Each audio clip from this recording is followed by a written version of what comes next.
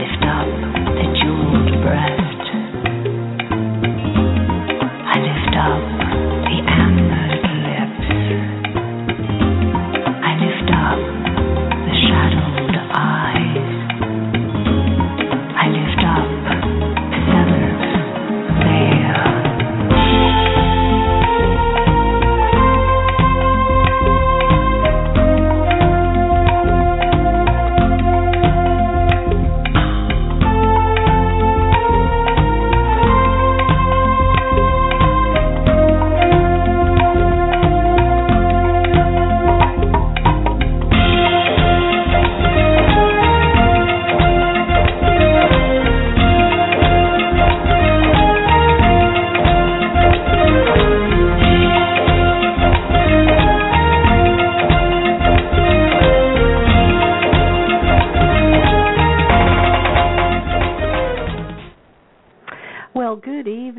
Welcome, my dear listeners, once again to Voices of the Sacred Feminine Radio, broadcasting across the globe for 9 years now, discussing sex, power, politics, and religion, all those things nice girls were told not to bother their pretty little heads with in the South where I grew up. Yes, that's what they taught us in the Bible Belt of New Orleans. But think about it. Who did that serve? Certainly not me or the women I grew up with. But, you know, we got smart, we got a clue, and we started taking responsibility for our own education. We didn't settle for what they wanted us to know, the stuff that they taught us at the dining room table or the pulpit. No, indeed not. That wasn't enough. There was a whole lot more we needed to know, and we sure do now, and we're all sharing it. We're shouting it from the rooftops because information can change the world. Yes, indeed it can. Well, thank you, listeners, for being with me again tonight on our special show, making up for our technical difficulties last week. And I'm so glad to have with me tonight Michelle Hart, and we're going to be talking about Enheduanna, who was the first non-anonymous author of all literature.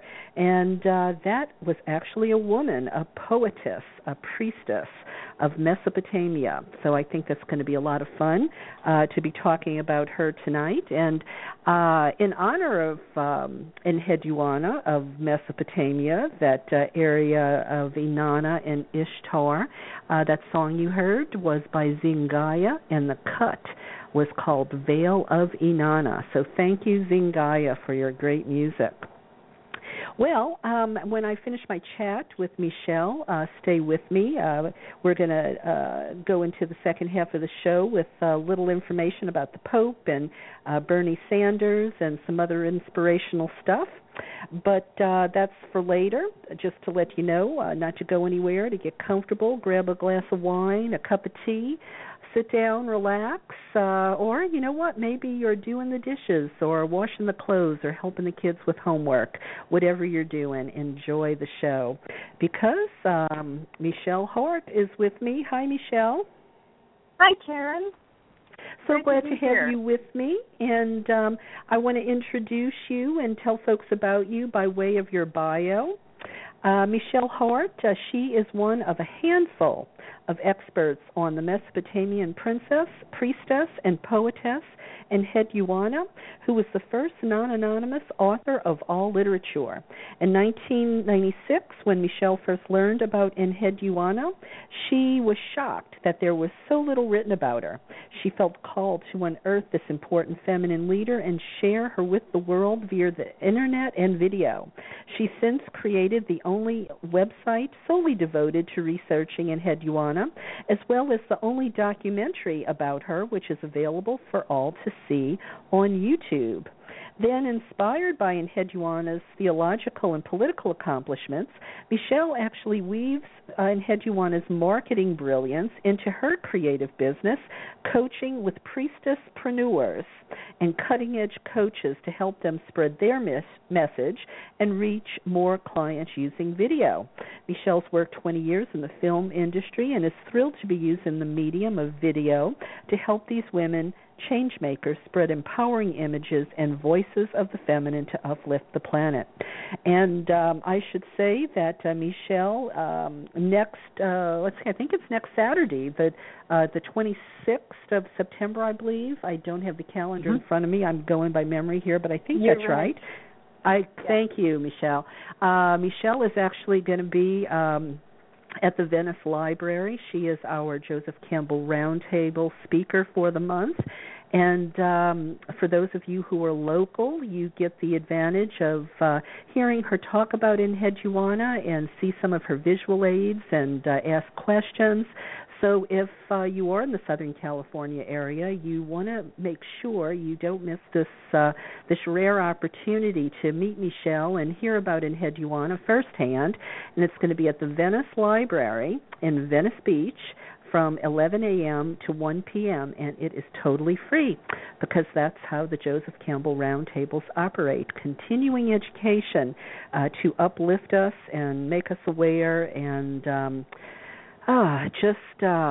nourish and enrich our lives.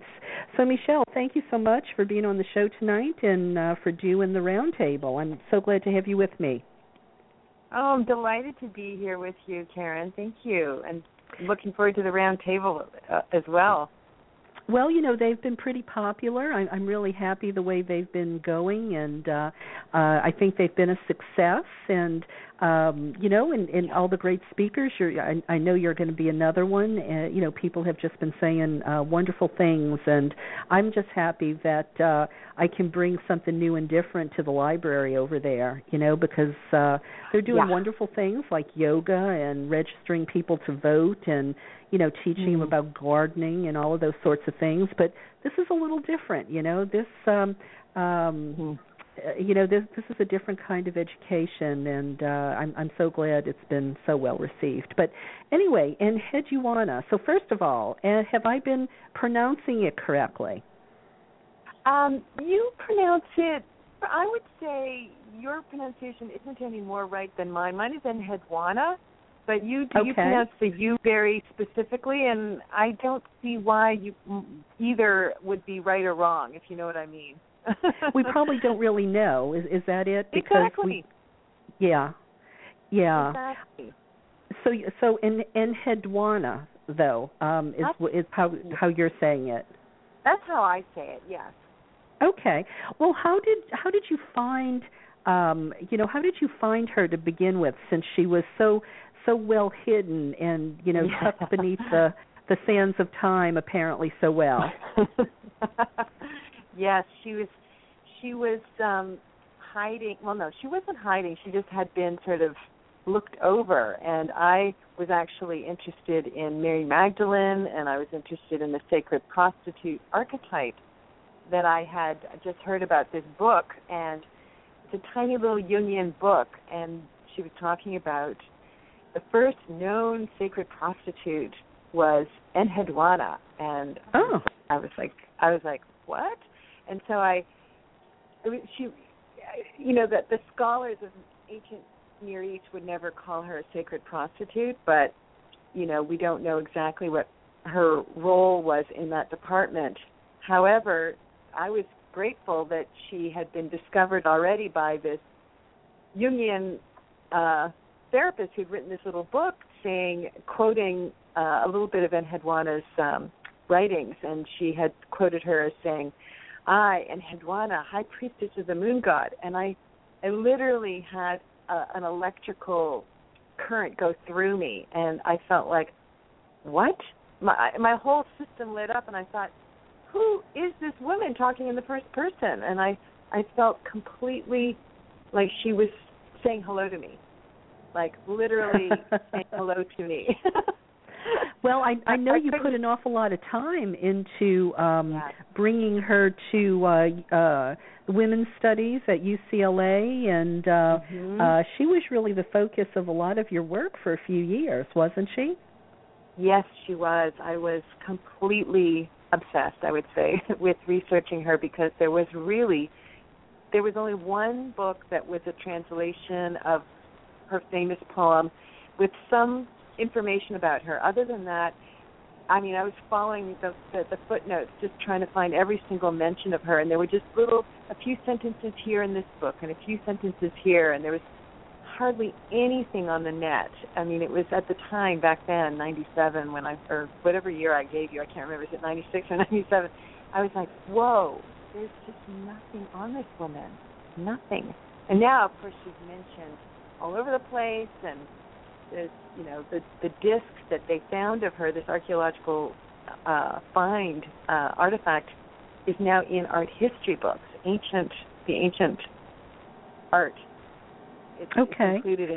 Yeah, so she's made it. Well, let me ask you this before I forget, Michelle. You said, potentially sacred prostitute. Well, and look, at any time during the show here, I get anything wrong, feel free to correct me. I don't take that personally. Sure.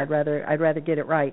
There's this, there's this dearth of information out there about what temple priestesses really were about, and we hear that Aphrodite priestesses were temple prostitutes, and we don't really know what that meant. It could very well have been, back then when there weren't the sexual taboos, they realized the ecstasy of sacred union between man and woman, and maybe even it was a connection to God, in their ecstasy and their orgasm or whatever it is. Right. So, and we think we know, or maybe we do know, that these ancient temple priestesses believed sometimes that they were actually,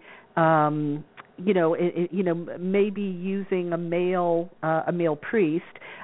They would actually have intercourse, and it was a sort of a reenactment of actually having sex with the god, because it was a good thing to, I guess, be fruitful, and it was all about making sure the people were fertile and the land was fertile so people could eat.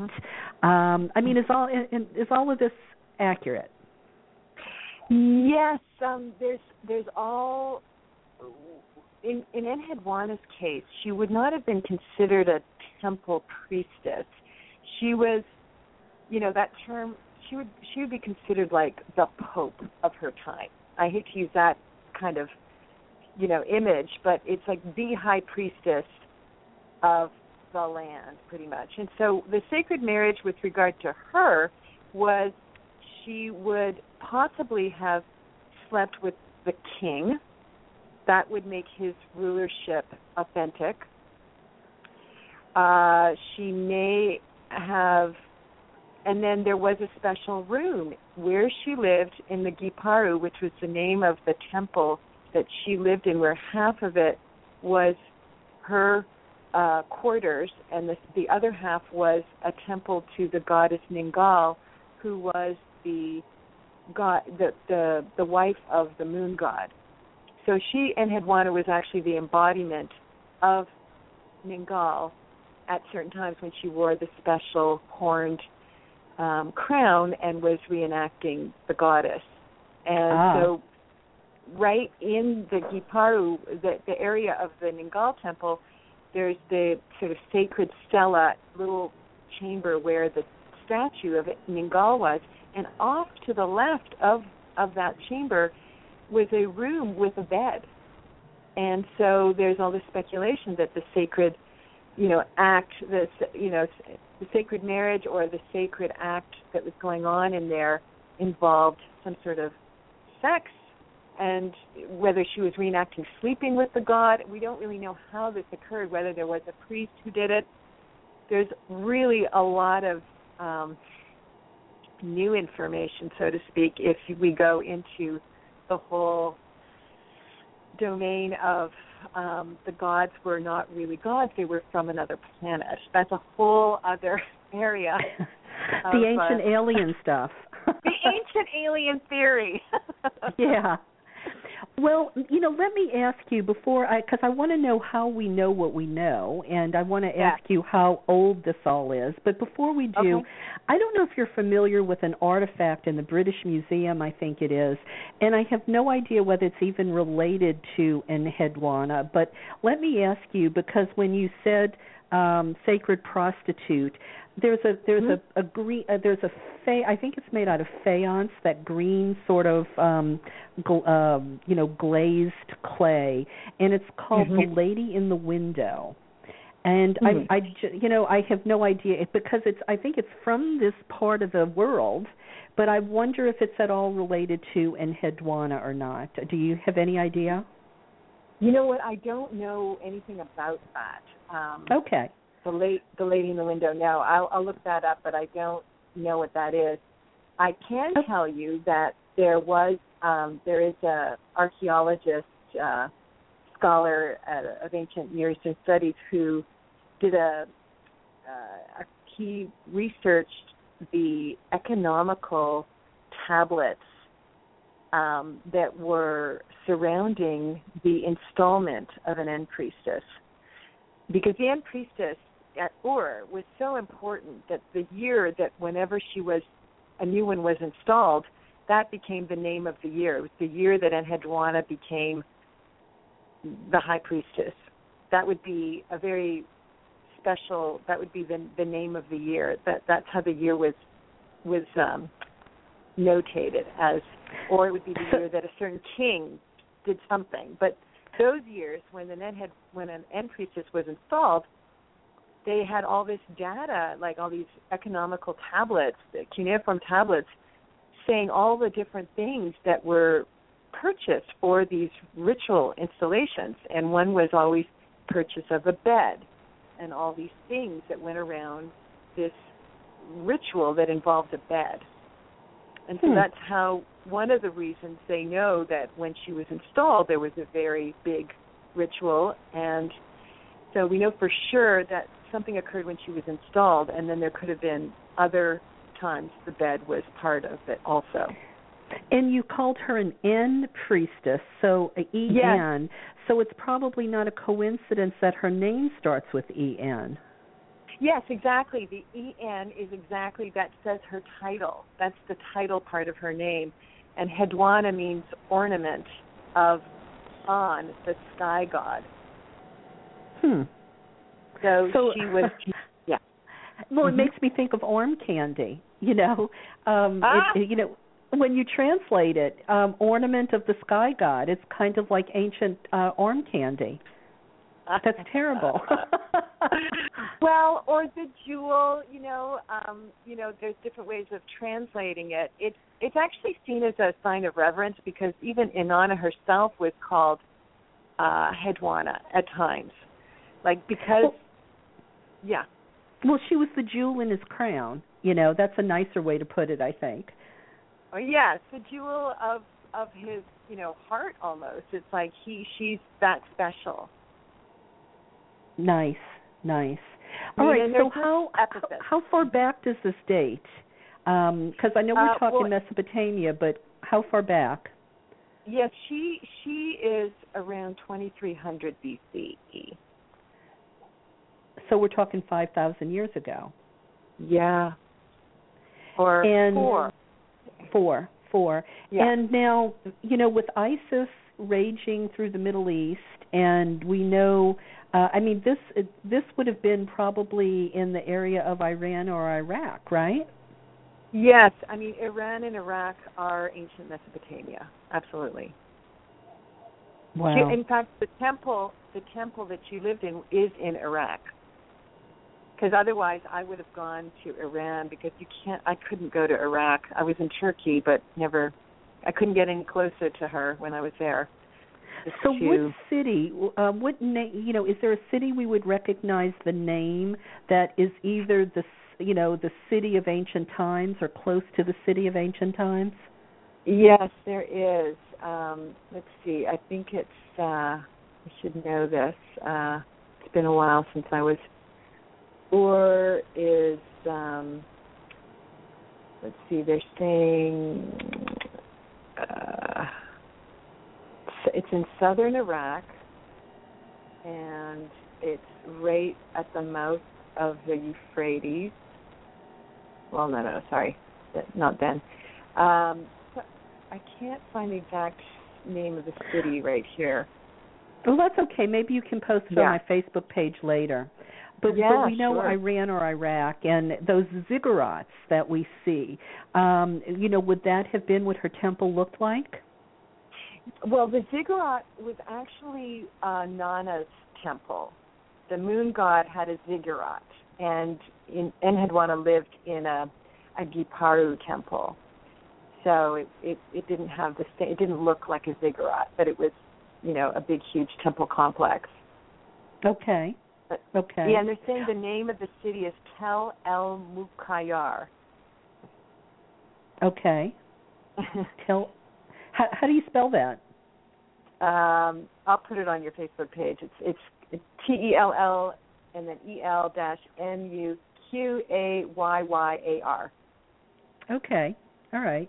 Yeah, that way if anybody, because I find it so interesting that, here were the ancient lands of goddess and priestesses, and it's so much in the headlines these days, and I think some people don't realize that, we think of it just being a Muslim country, and maybe it's always been a Muslim country. Well, no, these places were homes to, were the home to goddess. And we can't forget that. It's just a shame that I guess so much of it is off limits these days. Do we know if there were any remnants left of her temples, or were they all completely destroyed over time? You know what? I have photographs in my documentary of what's left. And it's not a lot, but it's the foundational. So they were able to create, a blueprint of how the rooms were, where she slept, where she bathed, where how the temple was set up where they ate. There's, where the kitchens were, all of that. Okay. It's like a floor plan. I know when I taught Cakes for the Queen of Heaven, one of the points that we always were told to make, in the research was in, back during this time, during these temple complexes when, there were priestesses that ruled over these rich temple complexes. This was a time in history, along with maybe like Knossos or some places in Egypt, where women fared very well. There was female leadership, and she's an example of that. Correct? Oh, yes, absolutely. She was very, and the end priestesses were very much revered, and they were considered untouchable. And that's why, when she mentions she was expelled from the temple, that's a historical fact about her personal life that normally an end priestess of her stature would not mention in a piece of writing. And here it's recorded for all time that she admitted to being expelled when she was considered untouchable. I mean, it was that important. Well, when you say untouchable, do you mean that, she was celibate, or what do you mean by untouchable? Untouchable meant that no matter who was ruling, whether it was an Akkadian king or a Sumerian king, you see, she was Akkadian, her father was Akkadian, and he was trying to merge the Sumer and Akkad together. He placed her, her king, Sargon, placed her in this role of high priestess of Sumer, and no matter who was ruling at the time, she would never have been displaced at all. She would have just stayed put. But then there was a situation back then that a warring king, a Sumerian king, wanted to be king, and she said no to him because she had the power to veto who could be king. And because she said no, he normally would have just had to leave, but he decided, no, I am going to take over and be king, and he expelled her to another temple in the desert. And she writes about this in her most famous poem, Nin Mishara, and it is one of the most popular pieces of Sumerian literature that exists. There were over 100 copies found. And that's pretty phenomenal for that. And there could be dozens more, but, the archaeology had to be halted, so we don't know what else is buried over there and if it's still even exist. Well, yeah, when you think about it, in these ancient times, to have found 100 copies, that probably means there were 1,000 copies, It very well could be. You see that? And it was in cuneiform writing, I guess? That's right, cuneiform writing on clay tablets, and the scribes were who were learning cuneiform, because it was very hard to learn. It's not an easy language to learn. It was one of the first, they don't know if it was the first or the second written language, but it's pretty much considered the first. Could have been Egyptian as well. Could have been considered the first. There's always this debate about that. But it was very difficult. Only the scribes and priestly classes could actually write and read. And in order to learn the language, they used her poem because it was considered a sacred document because of the historical implication. When she was writing it, there were 9 battles raging at the time between the Sumerians and Akkadians, and her nephew was king at the time, and she was expelled, and she created this incantation and committed it to tablet, and soon after there's historical data to prove the Sumerians had to retreat, and the empire resumed, and peace was across the land, and she was reinstated. And people thought that she was responsible, not so much the king, but her power to talk to the gods through the writing. She was talking to Inanna and all the different gods in this piece. She was trying to create peace in this poem. Wow. Now, you call her the first non-anonymous author. That's because there was writing before her, but we don't have the name of the author. Is that correct? That is correct. At the time, the scribes were anonymous. They were just in service to the kings, and they did not have a personality of their own. Enheduanna was a priestess who also was a poet, and so she decided to name herself in her writing. She writes personally about her own situation, which has never been done before. So she really was breaking all the rules back then, and she was positioning herself and including her own personal and exposing herself. It's very authentic, and this is why I think she was an amazing marketer, was because she positioned herself. She had a perspective of, she had a mission to create a theology of unity, to bring everyone together, and to have Inanna be the top of the pantheon. She also had this feminine divine mission, and she exposed herself and was very transparent. And I really think that was part of the power that she had, was that she was willing to, be real and share what was really going on and share her plight, because she was basically wanting support because she'd been kicked out. Right. So I just see that as, today when we have all these mediums to share our message, being transparent is a very powerful way to lead, and not to just be status quo and just trying to bulldoze everyone with your message. She wasn't trying. She was just saying, hey, I'm willing to share where I'm at, which is not a pretty sight, because back then they said if you're getting expelled, then you've probably contributed to that. The gods are punishing you for a reason. But she was willing to expose all that. I just think that that's powerful lessons for marketing. And she's very, and that takes a lot of courage. I mean, that was, because let's not forget, a war was going on. This was politics. This was life or death. This was serious stuff. It wasn't something minor that she just decided to expose a few secrets. Exactly. And the spiritual sort of domain, they didn't really include politics normally when they were doing their writings. I mean, it was just, she just included everything, her personal situation, the politics, the spiritual, and she was doing this, she was trying to gather all the gods to together, actually. She was actually trying to bring them together as a team because, back then, the warring leaders were saying, oh, well, this god said that we're in the right, and this, but our god is saying this. They had all different city gods that they were, they had their patron god, and then they would sort of fight each other and have the gods fighting each other. So she was trying to get everyone to work together and not exclude anyone, and still promote Inanna at the top. It was very skillful. Interesting, and that and we know all of that because of her writings that survive. Exactly.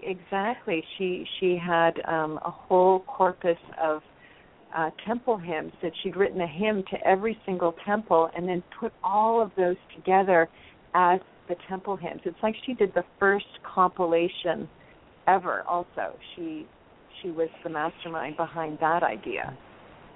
Well, okay, so we know she was a writer. We know she was a priestess. We know she was high-placed, high-born, courageous, smart, all of that sort of stuff. But do we know anything about her, the woman, aside from, her being tenacious and courageous? I mean, was she married? Did she have children? How, do we know? I think her father was King Sargon, right?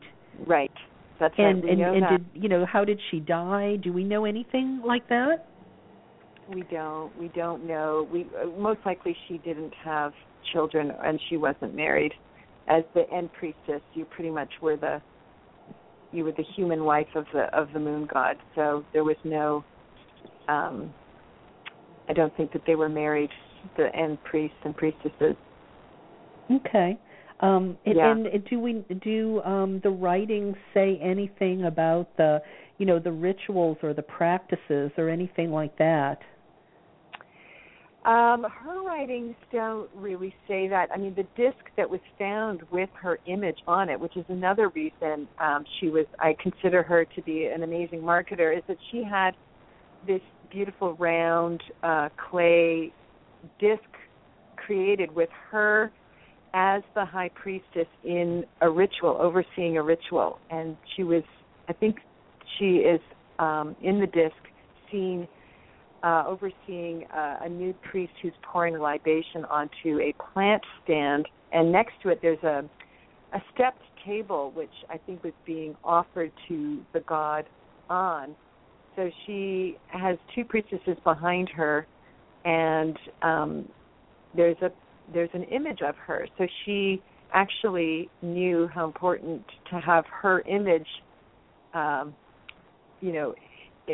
preserved. And it's still, right. And it was, though the disc was broken, they were able to restore it.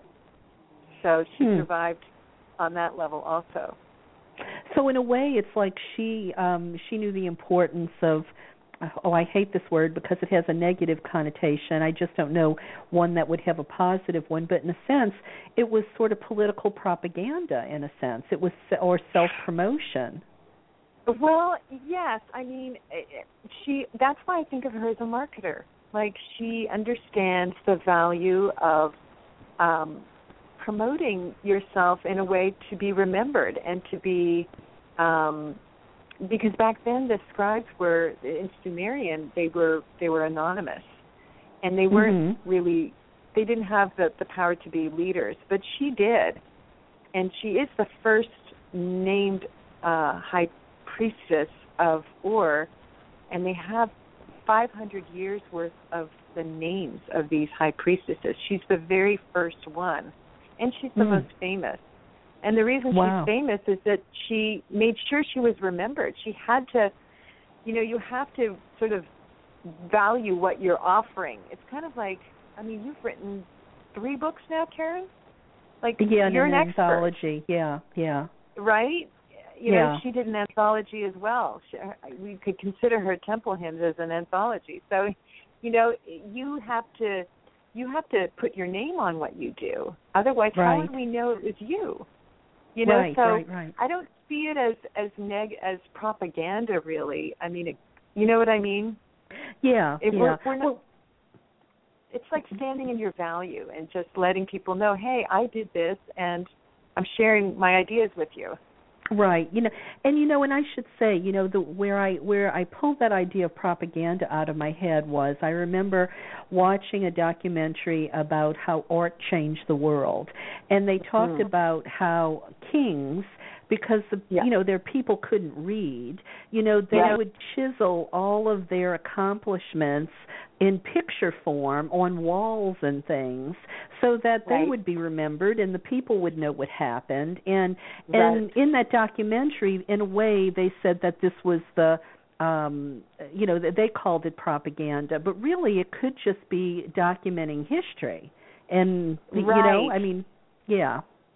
Exactly. Yeah. No, there's a fine dance there because, they were the kings and, they were important, and it was a way of sharing their accomplishments. So it was like getting the news back then, basically. Yeah.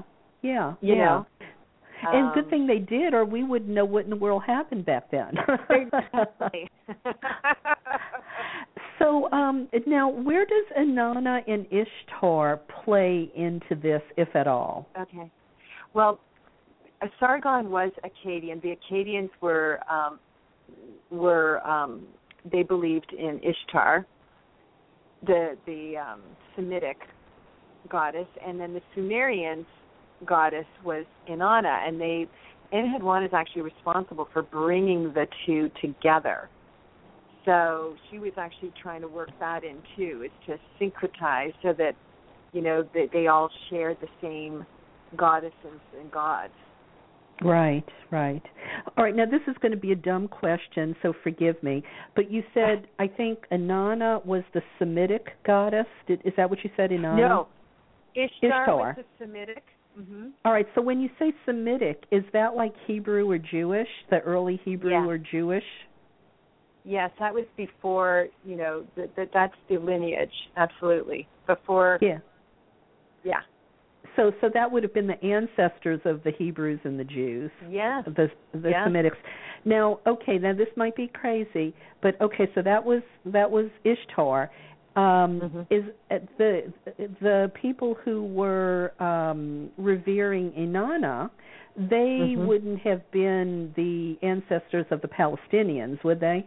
No, they wouldn't actually. That's the mystery of the Sumerians, you see. And the reason we didn't actually know how to read Sumerian for the longest time. The code had to be cracked. And that was only because on the Rosetta Stone there was Egyptian, Akkadian, and Sumerian, I believe. And so they used those other languages to crack the code of Sumerian because Sumerian has no antecedent. It's sort of a language that just sort of burst out of nowhere. And this is where the ancient alien theory comes in. Let's go there for a minute, because I know the people who do the ancient alien stuff on TV, they kind of play fast and loose with the facts sometimes, but we can't, we have to admit that that ancient alien stuff is popular. It's almost a secular religion in a sense. I mean, so many people believe that there's some kernels of truth and maybe possibilities there. Where can you draw the connection between the Sumerians and the ancient alien stuff?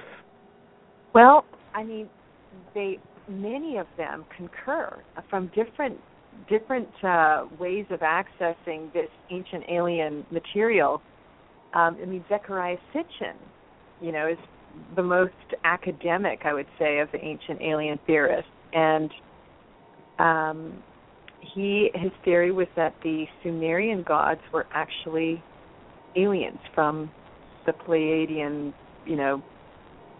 planets, and they were not actual gods; they were physical beings. So that would mean Inanna was an ancient alien. Yes, probably. Exactly.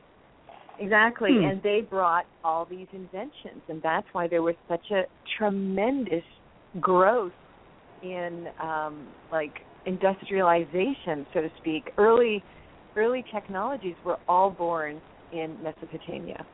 The wheel, writing, astronomy. They had the most advanced astronomy that they have found tablets, cuneiform tablets, talking about the elliptical path of different planets. I mean, I went and studied, I took a course on Mesopotamian astronomy, and they don't have any clue how these tablets knew how to have these special formulas to calculate these trajectories of planets. All this very advanced information comes out of nowhere, right all around the same time. Before time machine. So that's why the ancient alien theory is possible, because there's no other way to understand this stuff, and most archaeologists just gloss over because they have no explanation for it. So I used to sort of skip over it myself, and now I'm kind of like, well, maybe there's truth to this, you know? Yeah. And I mean, when we know some people, make some of these claims at some of these conferences and things, but it's really hard to, you kind of have to listen to it and realize that, they're making some hypotheses that they can't particularly prove, but but you never know. There may be some kernels of truth somewhere, and we just don't have enough information. It's just interesting how there are people who channel, that are channeling this sort of information that corroborates it, with declarized interpretations of translating these Sumerian tablets and getting his information that way. And even though none of the ancient Near Eastern scholars would ever credit his work, but there's all these different people coming at it from different ways, and they're agreeing with each other. So it's definitely worth not skipping over and including in the dialogue. Yeah, I think Michael Cremo wrote a book on forbidden history, and and I think that's why sometimes I'm willing to entertain these ideas, because look, I grew up the first 30 years of my life and didn't know anything about goddess, and then suddenly you discover stuff, and today we may know something that nobody, not many people knew yesterday, and I don't know, I just like to keep an open mind, because I also, we know how narrow-minded academia can be, and oftentimes things academia knows takes 15 years to get out into the mainstream public. And, and I can't help but think about Maria Gimbutas. Look how she was vilified and marginalized. Right. So what if Zechariah Sitchin, what if it's sort of the same thing, I know, exactly. Really don't know. They just might be so cutting edge and ahead of the time. Exactly. Mm-hmm. And that is what, that's the downfall of academia poo-pooing things that they don't have evidence for, and yet their credit is when they actually do prove something, then it's kind of like, oh, they found the evidence to support these claims that were made, decades earlier, but at least it's there. So everybody is ultimately working together to find the truth. Right. Yeah, and ways to get there. It bugs me about academia. They get entrenched in these ideas, and maybe it's about careers and ego, but are they teachers committed to the truth, and really uncovering history, or are they about themselves, And unfortunately, it's probably the latter rather than the former. But could be a little of both, a little sprinkling of both. I know that, because in order to actually translate Sumerian, my God, it's just so tedious, the work that they do. So it's sort of like this single-minded focus, and it's hard to have the big picture when you're really trying to, translate hundreds of economic tablets and trying to find some evidence to prove different theories. It's a really difficult way to find the truth. Yeah, very painstaking. Well, the Yeah. artifacts, like the tablet you talked about, and all of these original pieces, where do they live? I mean, please tell me they're not in like the Iraq Museum. Are they in the British Museum, or do you know where they are? Are they safe? Well, yes, Enheduanna's tablets are in 7 different museums around the world. And that's how it works with these ancient antiquities, is that they're spread all over the place. There's in the States and Germany, Berlin and England and even Turkey and possibly Iraq. I don't know if she was able to get tablets from there, but the woman that wrote a dissertation about the same poem that I said that first book on Enheduanna was, she went to these 7 different museums to see all 100 versions of the poem. And she studied all the discrepancies to make sure, to see which ones were errors, because which one is the real poem, These are scribes learning to write, and they're copying this poem. And, who's to say which is the right word, So she studied them all. Wow. And unbelievable, and made notes on what, the differences, basically, so that she could get the most accurate translation of the poem. She translated it herself also, and came up with this. Yeah, it's pretty amazing. I mean, that's devotion. And what was her name again? Annette Schall, Dr. Annette Schall. She lives in Leipzig, Germany, and I got to meet her and interview her for my documentary. So, can you find her book on Amazon? I mean, does it still? Did she write a book? Yes, she wrote. Her dissertation was a book, but it was in German, and I paid $1,000 with 3 other Enheduanna fans like myself that I had attracted through my website. We split the cost, and this is back, that translation would be probably double at this point, because this was back in, the late 90s, so who knows what it would cost now to translate it. And it was only 100 pages of the rest was all the copies of the tablets and all that data. And so we spent $1,000 to translate it, and it still was hard to understand. Yeah. Well, I remember I've read some of it, and it all sort of reads like poetry, doesn't it? I mean, it's not like reading a novel or a nonfiction book. It's more poetry-like, I think, what I remember. You mean the poem itself? I meant the book that Dr. Schall had written. Okay. Yeah, you're right. I got sidetracked. So you guys translated the German book. That was dedication.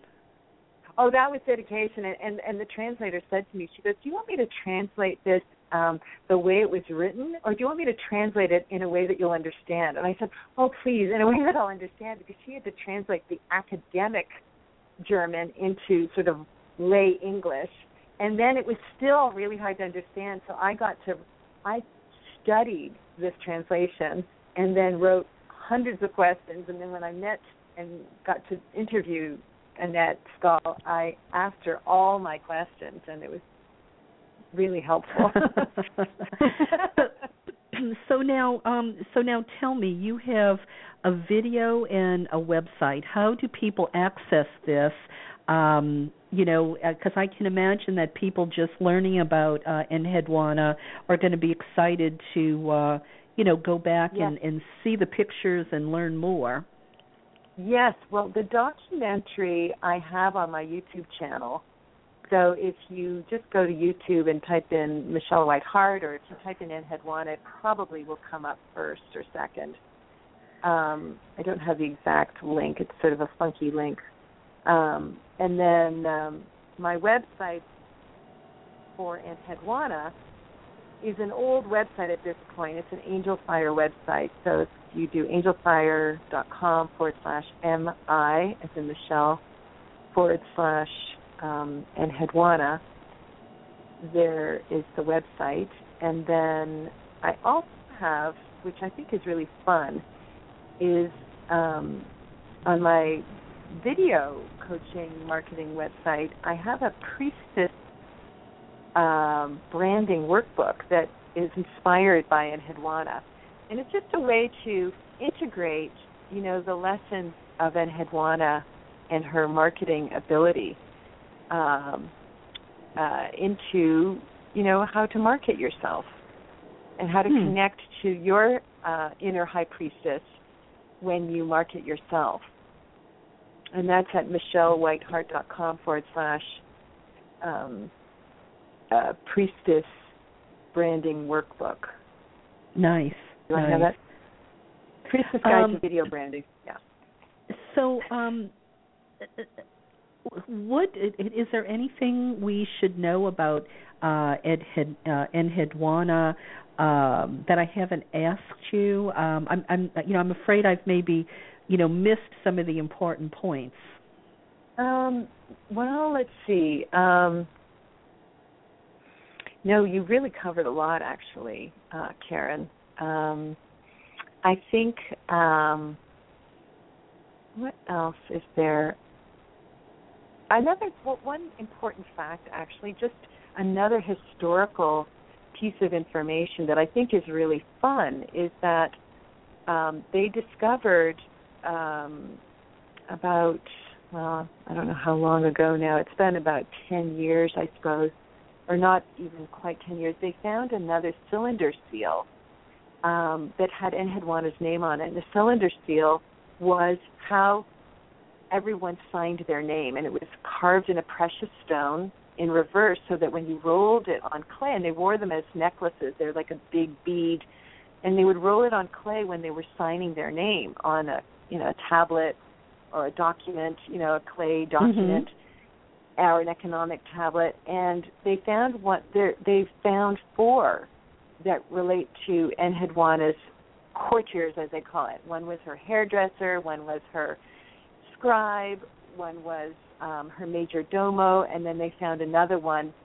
in the last 10 years in a private collection in New York. And I remember interviewing Dr. William Hallow, and he was so excited when this happened because he's the one who wrote the first book, translating her poem.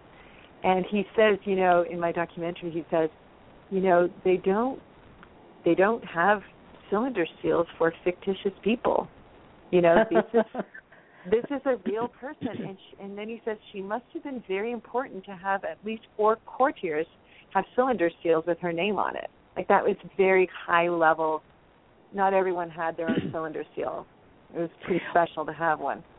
Well, so and you wonder, where my mind goes with this, and with Enheduanna, was she living in a time when it was normal for this high-level woman's leadership? And yes, of course she was important, but it wasn't like, she was, an anomaly. You know what I mean? Because you said she was the first of 500 end priestesses, I think. Not 500 end priestesses, but 500 years they have recorded the name of the end priestess. They have a record of every single one over a period of 500 years. But that would be a lot, though, right? I mean, over 500 years. That would be, I think it's about 26 names. Does that make sense? God. How many? You said 26? Yeah. Yeah, maybe so. Because you figure each one lives 40 or 50 years kind of a thing? Yes, and she lived actually into her 70s, probably. Okay. All right, so just to get this straight again, she's Sumerian, right? No, she's Akkadian. Well, no, she was Akkadian, that's right, but she was planted in Ur, in the Sumerian part of the empire. And she's trying to bring the Akkadians and the Sumerians together. But yes, that was what her father was definitely the one who first created that empire to join the two. Yes. Okay, but now she is not a priestess of either Inanna or Ishtar. She's a priestess of the moon god Who did you say? What was his name again? Yes, Inanna was the name of the moon god. Nana. Yeah. Well, that's awfully close to Inanna. Is Nana and Inanna related? I mean, is that like a, yes. consort? Well, no, Nana was actually Inanna's father. Okay. In the story of the gods and goddesses. Okay. So Nana is Inanna's father. He's a god. She's a goddess. Okay. I'm following it. And I'm sorry, one more time. So she's not the priestess of Inanna or Ishtar. She is the priestess of Nana, the moon god. She's the end priestess of Nana. So it's because it doesn't make total, linear sense the way we would sort of understand things, because the gods are all there's a fluid relationship with them all, and they can be moved around into different positions of power. The sky god was typically at the top of the pantheon, and he's sort of the grandfather of Inanna, so to speak, but she's often seen as his consort. So there's this very unusual way how they intermingle in the stories.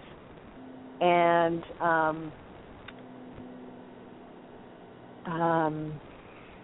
so though she's not a priestess of Inanna wouldn't have a priestess, she would have a priest.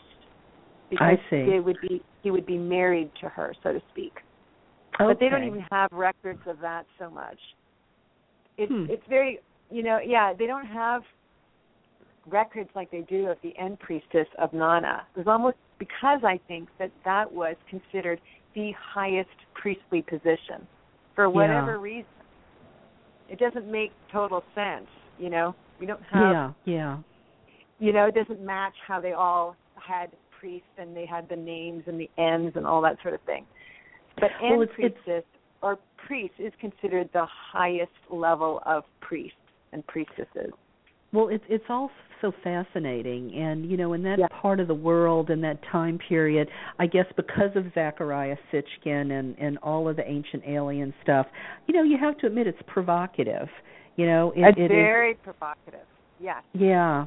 Well, I am going to take the time to go on YouTube and try to see your video, and because I would love to see some of the pictures of all of this. I think that would make it so much more so much richer.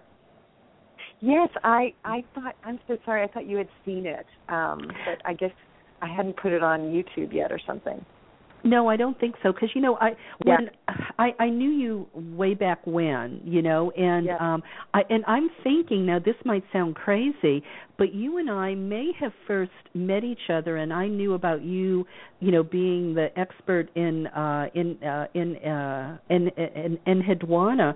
I want to say before we were all on the internet. Could that possibly be? No, because I was using the internet to research her. Okay. But did we know each other before that? I don't even remember how we met. I know, we go back a while. We sort of come in and out of each other's life. It's over the years it's been it's been interesting. Well, I'm so happy you're going to be sharing this at the Joseph Campbell Roundtable, and now I'm almost thinking, gee, maybe we ought to look at the documentary. I mean, so that people can actually see the pictures. But we'll talk about that. There's time, let's talk about it for sure. Yeah, because I think seeing everything, unless you have some other visual aids, seeing everything will make this all so much more, I think, interesting and and relevant. And I just keep thinking about ISIL out there. Just having destroyed Palmyra. I think they did do some destruction in Iraq already. It's crazy, that all of this is, at risk and, in peril because of these crazy people. Yep, I know. Well, Michelle, anything else you want to say about her, or her as marketer, as inspiration for you doing your work, or anything I haven't thought to ask? I just wanted to say one more time, reiterate again, and we didn't quite say it yet, is that she is the first person to write in the first person. Oh. And yes, and so that, I think, is really what grabbed me, was that she was willing to speak of herself in the first person, and I know that that's what made her accessible to me. And how whenever I read anything, when they talk in the first person, even if it's about science, if somebody is talking in the first person, that somehow I can understand now whatever they're talking about, because they're including their own personal experience. Mm-hmm. And I feel like that is, the best way to market and to teach, is to include your own personal experience. Yes. Yes. It's just far more like human almost, because I think people relate to you so much more. I mean, I was just on a panel this past weekend and, talked about, my personal the I story. And I think it not only endears you to people, but, it's like Isis. They said Isis was an accessible goddess because she understood the suffering of humankind. In a way, it's almost the same thing. It brings in a different level of connection, I think. Exactly, like hearing your personal story to, all that you've done with the Egyptian and Isis. I mean, and going to your house and seeing how much you live and breathe this goddess, it's just so makes understanding whatever you're talking about so much more alive. Yeah. Well, tell me, did you finish with Enheduanna? I mean, is there any more to know? Do you still, keep up with things, or have we, has academia exhausted, what they can find out at this point? It's a good question. I was trying to find out a little bit more if anything new was out there. And there isn't a whole lot, actually. There hasn't been much since that I know of. Of course, I was obsessive at the time, and I was uncovering as much as possible, and I haven't been as thorough of late. But, there might be, but I don't think that much. Yeah. Well, I'm thinking about these clay tablets, and, I've never really stopped to think about this before, but so you have these clay tablets, and I'm thinking this through, and tell me if I'm, if I'm going askew here. But in order to write on a clay tablet, the clay must be soft, I would imagine, right? Yes, they're not chiseling into hard. No, you're right, and that's what's so good about my documentaries. And I actually have footage that I stole from another documentary. A little snippet where there's a wooden stylus being pressed into a little moist but thick clay tablet, and those then were dried. Right, and so, and I guess I'm imagining, we just take writing for granted. We write on the computer, we write on paper, but imagine having to write a book on clay tablets, and then you got to wait for them to dry. I mean, I wonder what that process was like.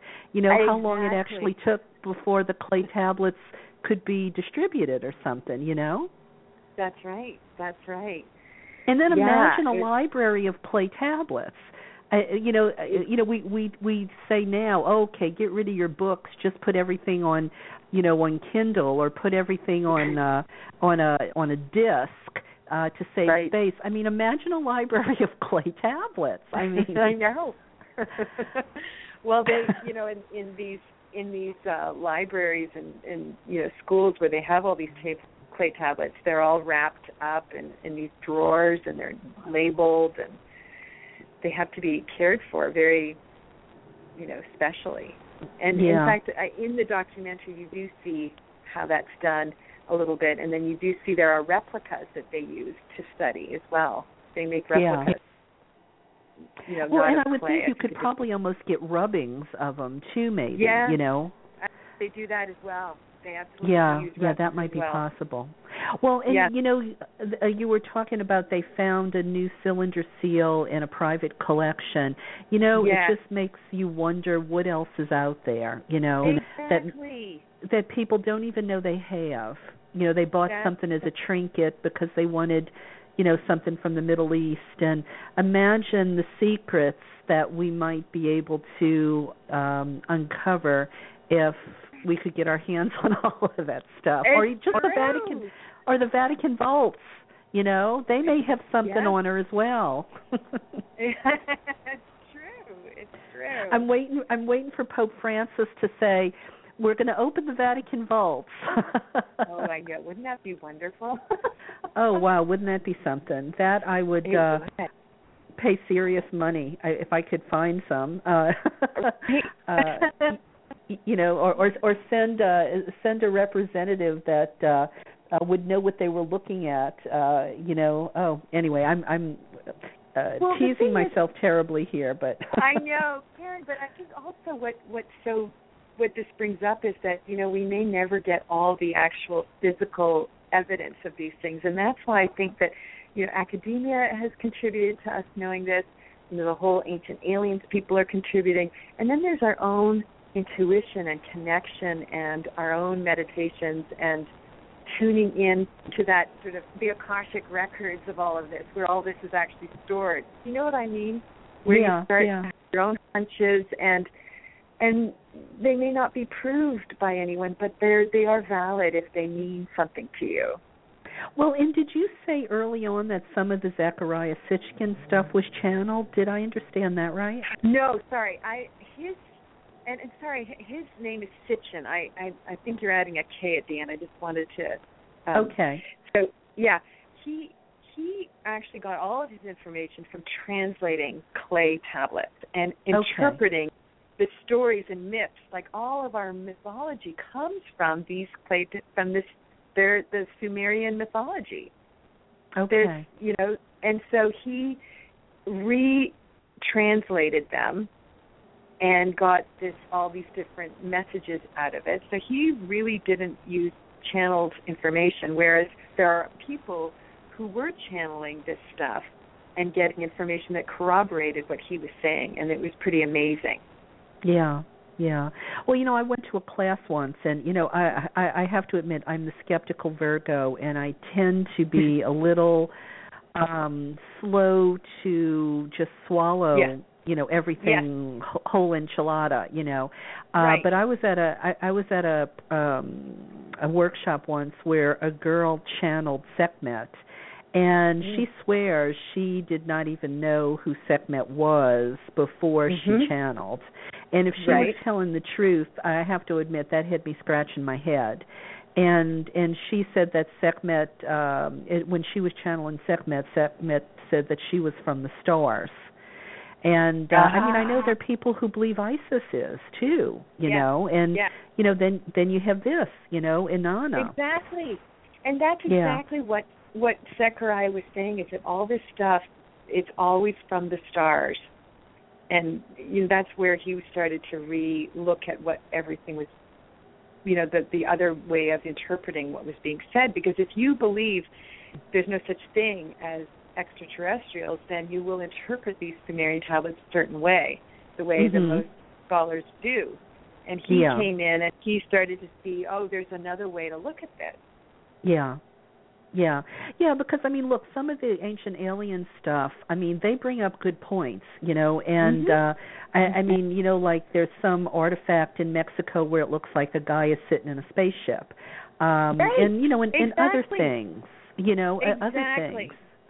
Exactly, and I know it's fast. That show is fascinating to reinterpret archaeological stuff. It's just like fun. It's like, oh wow, let's look at it this way now. Well, and talking about marketing yourself, do you realize what they have done?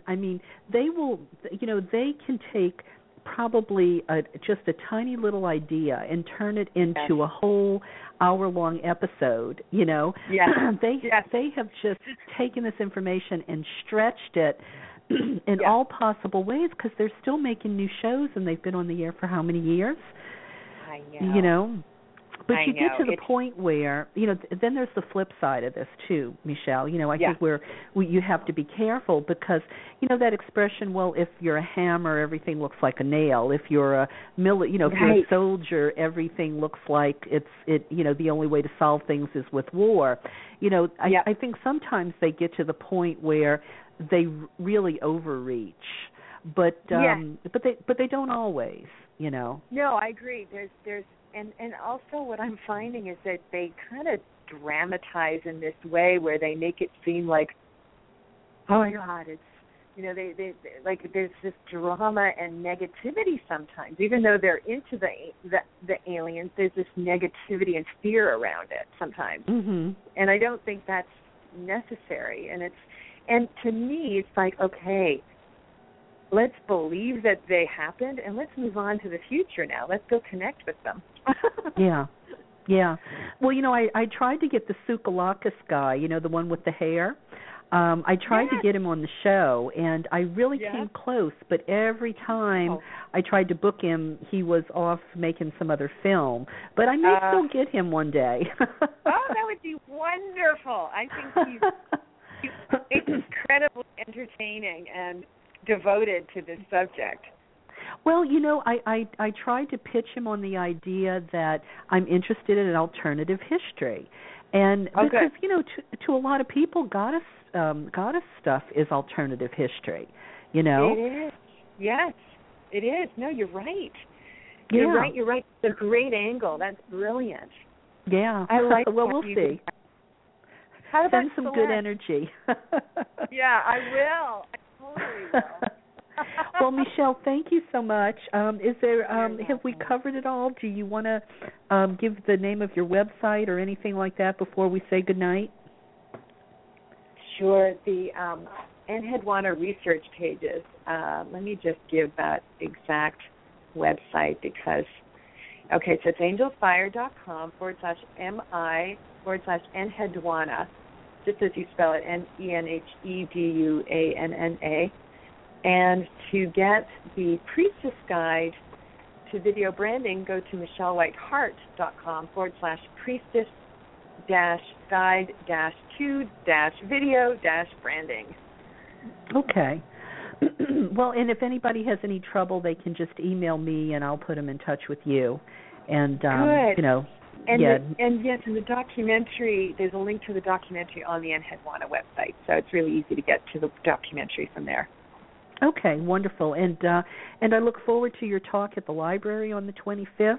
And we'll chat about if maybe you should show the documentary, because if we have 2 hours and the documentary is only 40 minutes, maybe it's a possibility. It could be a possibility. Yes, and what I'm thinking is to break it. It already is in sections, and so we can watch a section and then have Q&A, and watch a section and have Q&A. And so on and so forth, and so then people are integrating it as we go, and it might be a great way. Our society is so visual now. I know.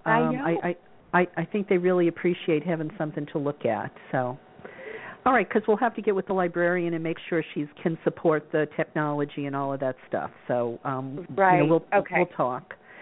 Well, Michelle, Karen. thank you so much for bringing the world Enheduanna, and it's all good. You are so welcome. It's so fun having these conversations with you, Karen. I love where you go. I so appreciate all of your expertise and wisdom in these alternative history. Well, thank you so much, and it makes. It makes it easier to have people like you out there. Thank you. Okay, good night. Have a great weekend. Bye-bye. Thank you, too. Bye. Well, it is about that time. We're going to be crossing the threshold and just have a few little things to share. I'm not going to keep you too late tonight. Speaking of goddess, I wanted to quote my beloved honey, my husband Roy, of over 30 years. Our anniversary is not that far away. He says, goddess is not a religion, it's a way of life. You don't have to go out and kill someone for her. You have to go out and love someone for her and love yourself. When he came up with that, I was so proud of him because he's not the writer in the family. I just wanted to give him a hug. Also, I wanted, since the Pope is the Pope is going to be here soon, and we're going to hear all the good things that this Pope has to say, which are so much in sync with, I think, some of the ideals of Goddess. I wanted to just remind you what the Pope said about capitalism. This Pope, Pope Francis, he said, capitalism is threatening the survival of human civilization. Capitalism is destroying non-renewable resources for personal gain. Capitalism has lost its ethical code and has no moral compass. Capitalists worship the golden calf of a money god. Capitalist pursuit of personal wealth destroys the common good. Capitalism has no respect for Earth's natural environment. Capitalists only see the working class as consumers or machine tools. Capitalism is killing our planet, our civilization, and the people. Also true. Also true. And I could barely stand to watch too much of the Republican debate last night. I know they touched briefly on climate change, and it's so ridiculous when you think about it. They don't want to think about climate change. They don't want to change and potentially lose money because they're worried about climate change. I mean, such short-term thinking. If we're not around 100 years from now, if life suddenly, the quality of life suddenly deteriorates because the oceans rise, the temperature's hotter, refugees are spilling over borders because suddenly their land is no longer inhabitable. It's going to cost them money that way. So, I don't know. I just get so frustrated with the lack of facts. And I think I'm angrier at the Republicans more than I have been because they want to tout this idea that, now suddenly they care about the middle class. And they'll say it over and over and over again. We care about the middle class. But when you examine their policies, they got nothing for the middle class. Carly Fiorina, with Hewlett Packard, they shipped thousands of jobs overseas, and I guess if she becomes a serious contender, that will become more well known. But anyway, I digress. But you might have seen that my man Bernie Sanders was on the cover of Time magazine, and Bernie is actually who I'm putting my hope and energy behind, and 12 things he wants to do quickly. I'll read them quickly. Is invest in schools, roads, bridges, and airports. I think that would be a good idea considering they're all crumbling. He wants to make a transition from fossil fuels to renewables. He wants to make it easier for workers to join a union because remember, it was the unions that built the middle class, even though the unions have been demonized. He wants to raise the minimum wage and not 50 cents over the next 5 years, like some of the Republicans are talking about. What is 50 cents going to do for you over the next 5 years? Seriously, are they going to give you 10 cents more an hour this year and 10 cents more an hour next year and 10 cents more an hour the following year? Give me a break. In what world would that make any significant difference in your life? Bernie Sanders wants equal pay regardless of sex and gender because you know what? Women are more than 50% of the population. Women are the breadwinners in lots and lots and lots of families. It's been proven that these aren't the days when the man was the only breadwinner, so the woman, was just a second income. And this idea that white women make 80 cents on the dollar and black and Hispanic women make less, that's just unconscionable. And do you see Carly Fiorina talking about that? Nope. So, you know what? It's not what's in your genitals that makes you do the right thing. Not, any vagina in the White House just won't do. Bernie Sanders wants to reform trade policies that send jobs overseas. Yeah, I mean, these companies that are sending all of our jobs overseas, they should be paying high penalties for that. That they really should. Where's their patriotism? He wants to make college affordable because you know what? In Europe, college is free, And here, what happens? Kids get out of college and, they're paying off their student loans for the rest of their life. Why? Because of capitalism. People want to make money off them. He wants to break up the big banks. He wants to make health care available to all. He wants to expand Social Security, Medicaid, and food stamps. He wants to reform the tax code and close corporate loopholes because some of these corporations don't pay taxes at all.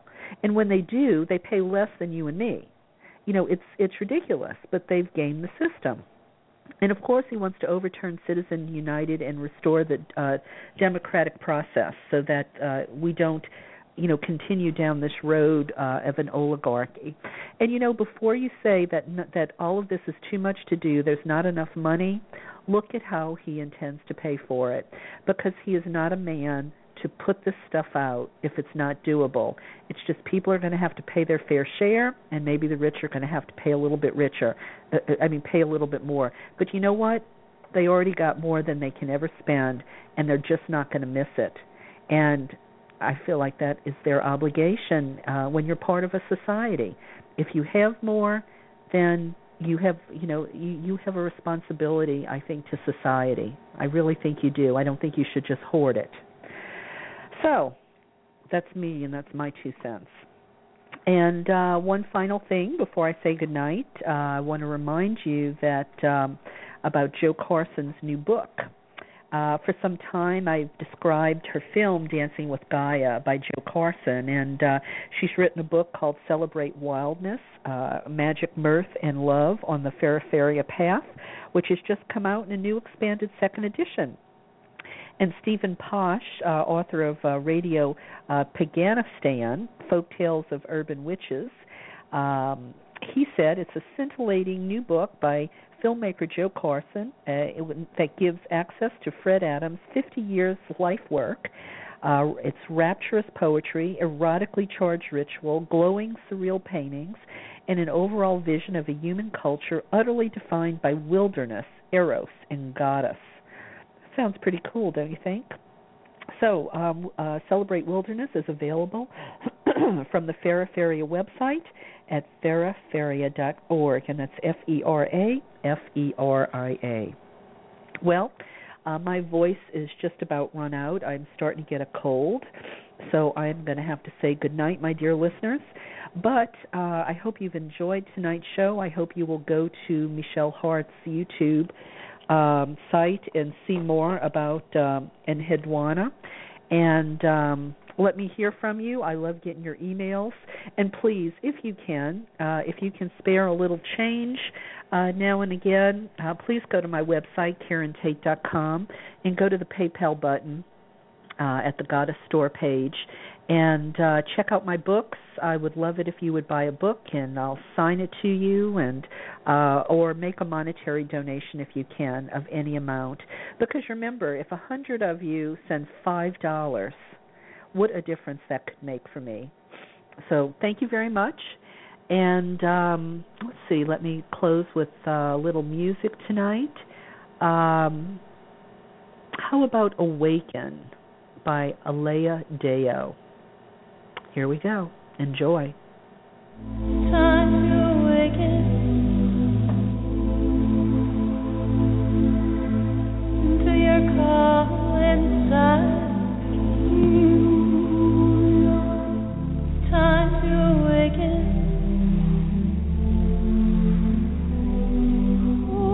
to your call inside. Time to awaken.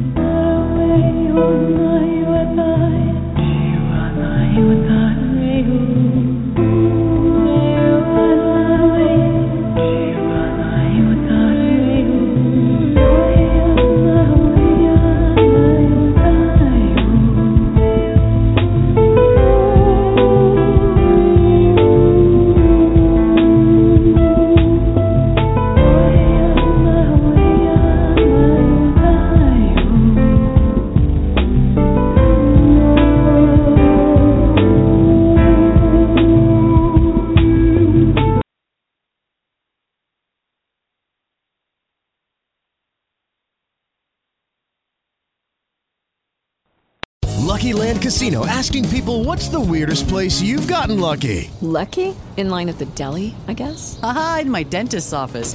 More than once, actually. Do I have to say? Yes, you do. In the car before my kids' PTA meeting. Really? Yes. Excuse me, what's the weirdest place you've gotten lucky? I never win and tell. Well, there you have it. You can get lucky anywhere, playing at LuckyLandSlots.com. Play for free right now. Are you feeling lucky? No purchase necessary. Void where prohibited by law. 18+. Terms and conditions apply. See website for details.